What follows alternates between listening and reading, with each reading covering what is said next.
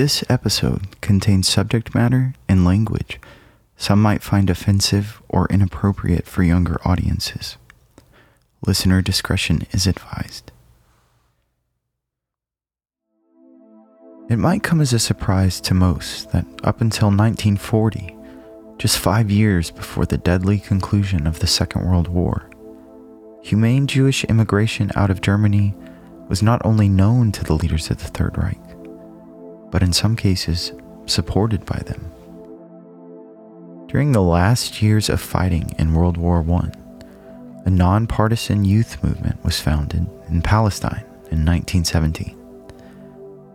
Known as hachsharas, or pioneer in Hebrew, this organization helped give training to Jewish individuals who wished to immigrate and carry out their aliyah, the Hebrew word for ascent.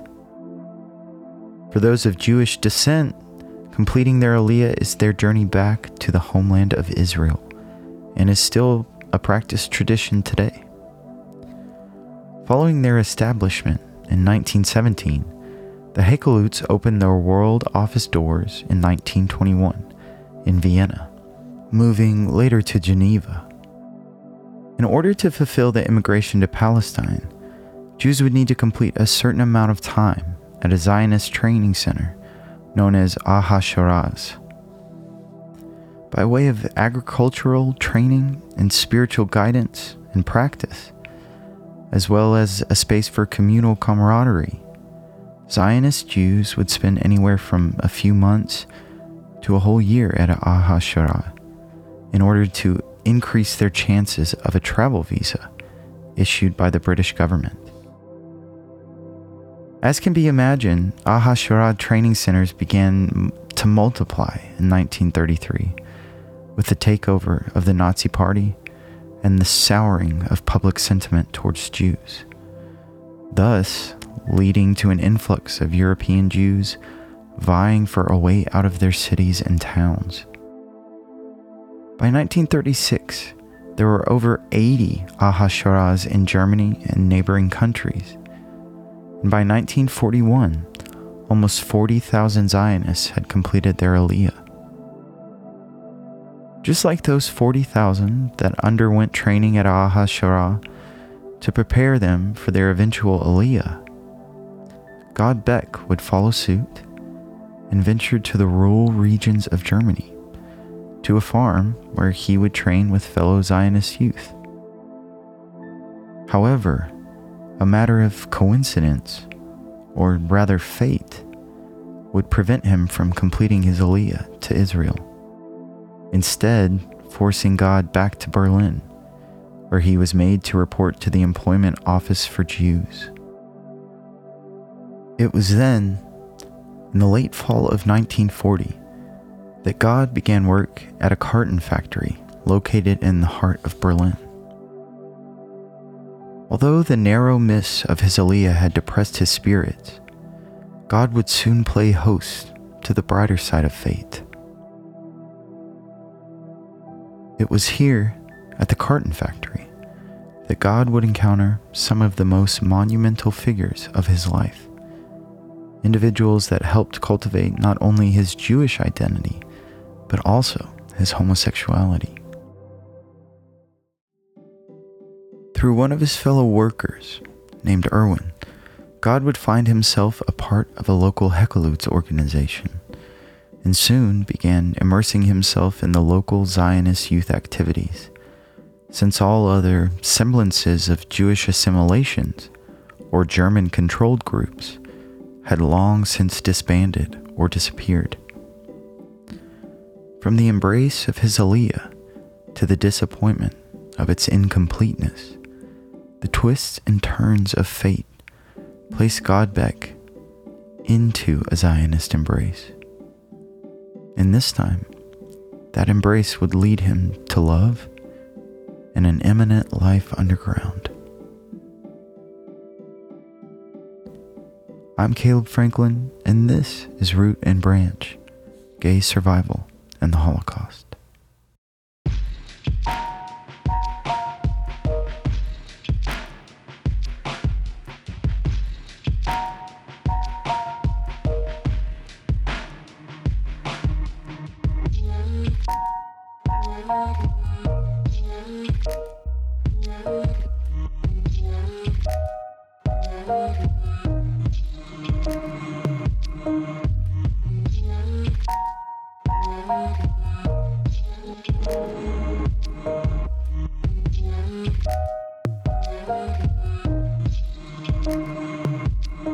Episode 3, Inside and Underground, Part 2.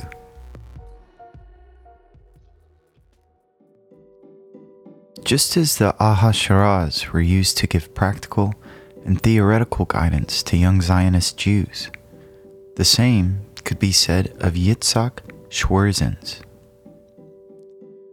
Described by God as a central brilliant figure in the Zionist youth movement, Yitzhak was the school director of the Berlin Aliyah school and also helped head many Zionist youth groups and functions within the city. Engaging with young Zionist Jews and aligning their goals to be set on their eventual aliyah was amongst the top priorities of Yitzhak. He brought exposure to the Hebrew language, of which he was fluent, as well as literature, music, philosophy, and art. Although God was precarious with him on a personal level, he greatly respected his intellect and fervor for the Zionist movement. Yitzhak would come to represent a pivotal part of Jewish resistance, and just as he had shared his learnings and teachings with his youth group, helping align their goals to his goals, he would do the same with his goals for resistance. Along with his introduction and inclusion to the local Zionist youth group, God's co-worker Erwin also brought him to a local group that focused primarily more on the cultural and artistic aspects of Jewish life, with a hard left-wing scope. It would be in this group, while playing Marquise Posa in Schiller's Don Carlos, that God would gain something life-changing, but not long-lasting: his first big love. Though Manfred Lewin would become a permanent fixture in God's life, their initial meeting was not as bombastic as their love would become. God found his acting a bit lackluster and felt none of his individual features were all that beautiful. He gave a soft, somewhat awkward expression. But it was in the subtleties and moments of excitement, like when discussing the ultimate goals of the Zionist youth, that Manfred sparked interest from Gad. The son of a barber and one of 5 children, Manfred was actually heterosexual. As God explains, it was more about joy and fun and sharing hugs and caresses than anything else. And though they shared all of these aspects of love, sometimes profusely and in excess, they both dealt with Manfred's feelings of shame and immorality about his new love. It took weeks and months of patient discussions and long, deep, heavy conversations until Manfred felt okay about his love for God, as well as felt okay about himself. Just as their love grew through the season of its first summer, the pressure and consistent persecution from the Nazi regime grew to new levels of severity. Word began to reach Berlin of what the Third Reich termed evacuations or migrations that had been happening in other parts of Germany and the conquered territories, which now fell under German control. Terms like migration were employed to quell the awareness and emotions of the general public, but in all actuality were sugar-coated covers for the grim reality of deportations.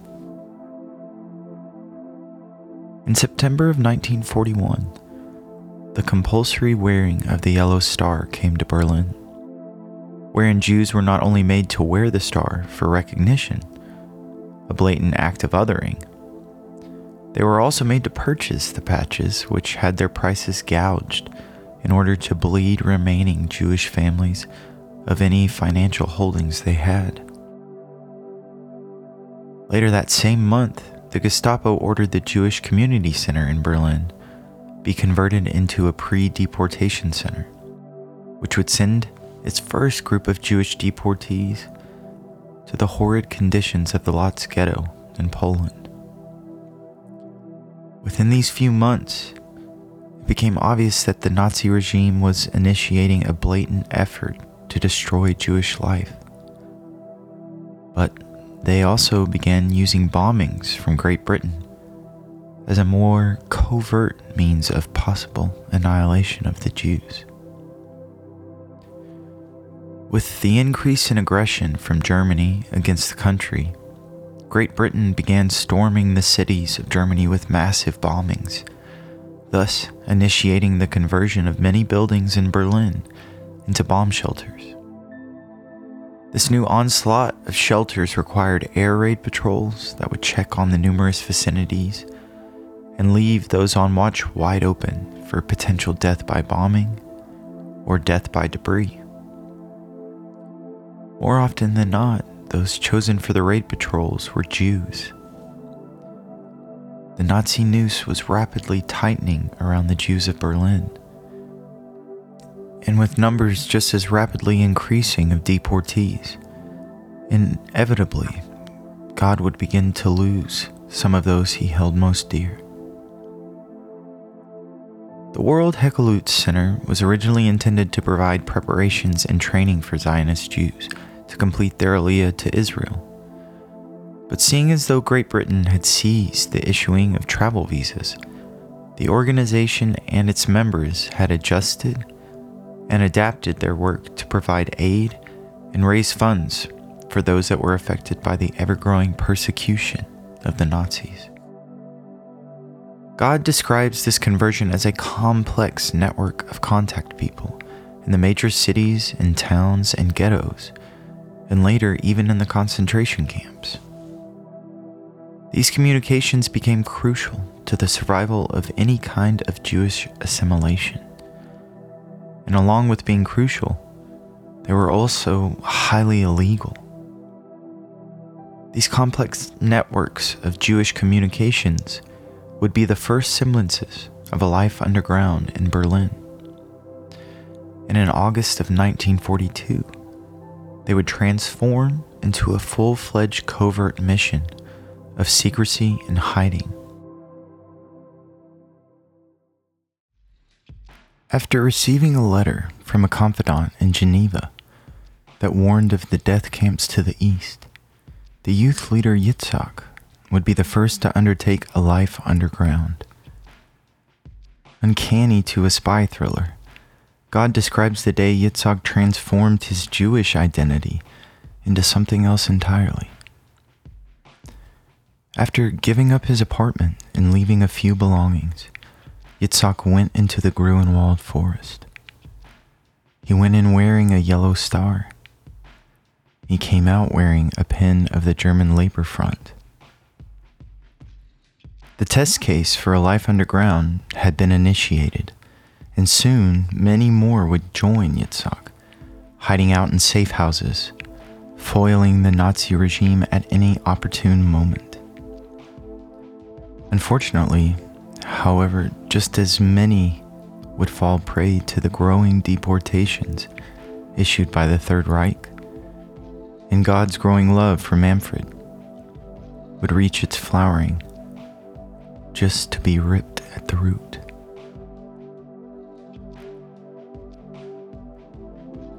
God had arrived a morning too late to find two of Manfred's brothers, the eldest and the youngest, in 4 empty walls. The oldest brother, Shlomo, explained that they had been out when the Gestapo came, but were ordered to report to their offices the next day to join their family and face their imminent deportation together as a complete unit. God's initial reaction was as one might expect: utter shock and devastation. Yet he had been waiting for this inevitable time and knew it would eventually snatch Manfred in some way. While in the throes of this emotional storm, what happened next can only be explained by God as a farewell to Manfred, a goodbye I never had a chance to say. The eldest brother of the Lewin family and God made love within those 4 empty walls. Grief is a complicated thing and pushes and pulls different individuals in different ways. Shlomo was the last physical representation of Manfred, and God was the last representation of love and closeness that Shlomo would get to experience in a world outside of a death camp. This interaction would be the final send-off as the 2 Lewin brothers woke early the next morning and made their way to the holding center, ready to join their family. However ready the 2 Lewin brothers were, God did not share their commitment of letting go. He became unrelenting and indignant, and rather than succumb to the grief he had felt, his emotions were channeled into resolve and the logistics of planning a way for Manfred and perhaps even his family to escape and hide out until a safe time was established. That resolve came in the form of a disguise. Through connections of Manfred's, God obtained the uniform of a Hitler Youth, 4 sizes too big, and set out to locate him in the holding camp of Berlin. God played his part well and was able to have an SS guard retrieve Manfred from inside the camp's bounds. While God beamed at him with triumph and security, Manfred stayed quiet. From his pocket, he pulled a 20-mark bill and placed it in Manfred's hands, urging him to escape to one of his uncle's hideouts in Berlin. But the resolve that God had displayed to pull him from inside the camp, Manfred's resolve came in the form of staying with his family. God, I can't go with you. My family needs me. If I abandon them now, I could never be free.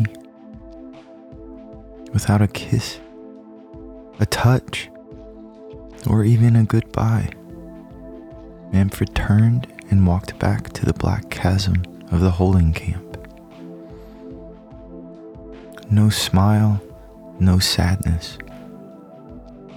The 2 would never speak again, as Manfred and his family would all be murdered within the hellscape of Auschwitz-Birkenau.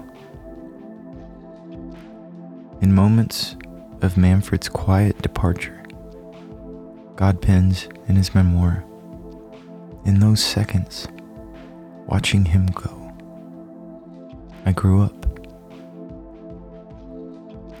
It was a loss to that of a phantom limb, always feeling its presence, even when sense and all forms of reality tell you otherwise. It was a loss God admits I never really got over. Years later, he would still be stunned, whereas he pens electrified by the mention of the name. However, where grief could have taken over and become his new normal, he instead chose to throw himself into work, activities, and planning with his fellow Zionist youth. This grieving period of work and distraction was short-lived, as the leaders of the Third Reich began planning for Hitler's 54th birthday. In February of 1943, the Minister of Propaganda, Joseph Goebbels, had planned to present the Fuhrer with an exuberant and massive gift that would, in no small part, involve many of the Jews and Mischlings left in Berlin. God was given a summons to appear at the employment office for Jews, where he learned of Goebbels' plan to announce to Hitler that the city had finally reached its pinnacle moment. He would declare Berlin Judenrein, or purged of Jews.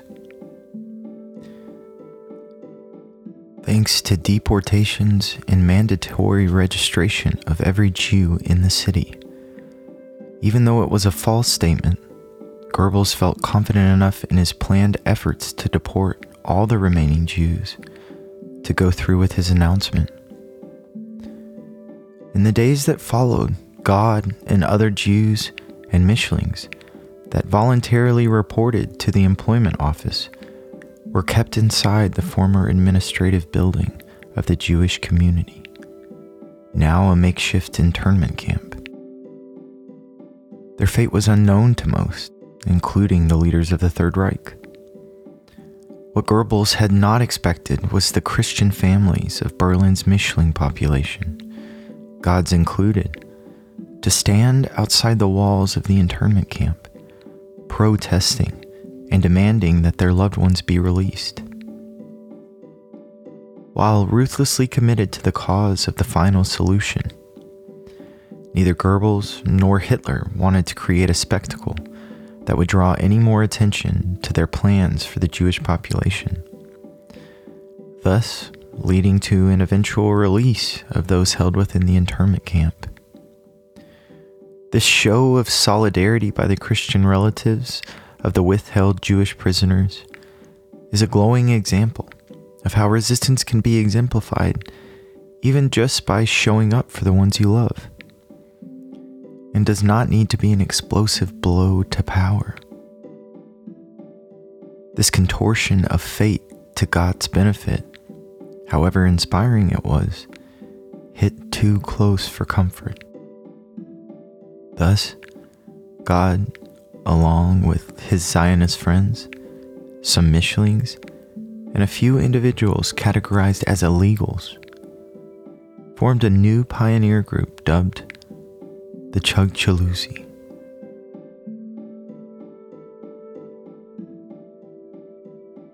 Functioning as a combination of a Zionist youth group, an aid and rescue effort, and an underground network of communication, thanks to Yitzhak, the hachsharas resumed efforts that had been functioning singularly, but now as a conjoined push to support those still left within the bounds of Berlin, as well as help those that wanted to get out.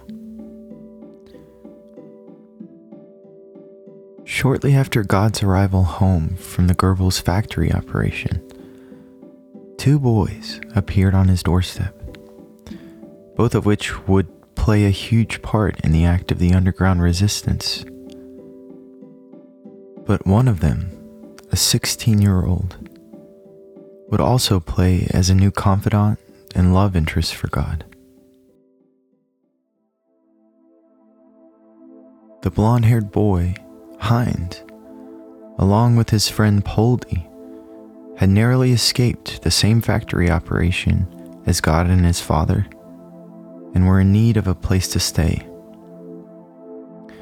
Though it was impossible for the pair to stay with the Beck family as a secret for long, Gad's close friend Iwo was able to find lodgings for them, and the pair joined the resistance efforts of the hachsharas. Heinz would later, at the suggestion of Gad and Yitzhak, start to go by his Hebrew middle name, Zwi. He proved to be incredibly useful in resistance efforts, having intimate connections with a worker at the Reich printing office, who would double print food ration cards and sell them to members of the hachsharas to use for those in need. His usefulness also appealed to Gad, but more so on a personal and intimate level. He would become one of Gad's closest confidants and lovers, remaining a steadfast friend for the rest of their lives.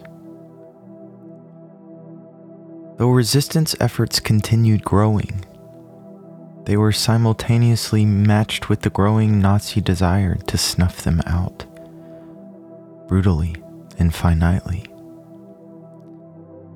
As Gad had known and was rapidly becoming more aware, the risk of capture was ever present, and the risk levels were rising with each passing day. In the concluding months of 1943 and the final 2 years of the war, friends, faces, acquaintances, and even his closest lovers would begin to fall prey to the malevolent might of the Nazi regime. And some would showcase their resistance all the way to the crematoriums. Even God himself would be forced to answer for his resistance, and it would take more than the fickle whims of fate to save him.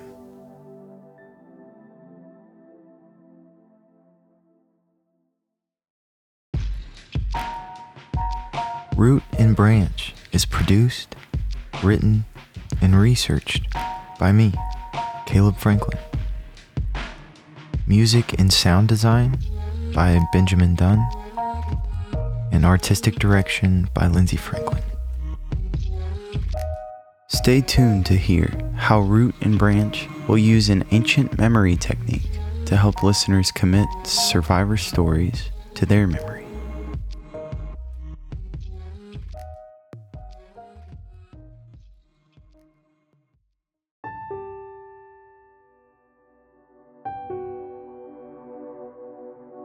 The edges of the garden burn bright from both sides, but from different causes.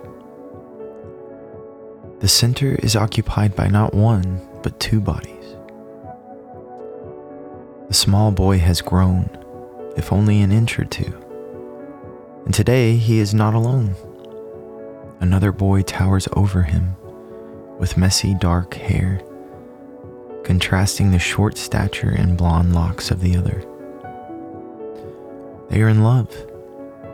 From one side, the brightness bellows across the foliage as a multicolored sun. Blossoms blooming and growth that glistens. This is movement. This is love. The other side is of a different, darker shade. Loops and leaping spindles of flame lick the air and gain ground quickly. This is malevolence, the undoing of beauty, of life. Just as with the garden, transformation is apparent at the clock tower. Sweeping and dim changes have taken over. The old Tower of Time now displays vignettes, tales of tremendous fiery spread. The two boys are equally as shocked. A protrusive yellow star now sewn crudely into their skin. More fire gives way to more fiery scenes. But there are friends among them, taps on shoulders, embraces to bestow. But is this show of camaraderie premature? Just then, one friend, taller than the others, slips into the ground.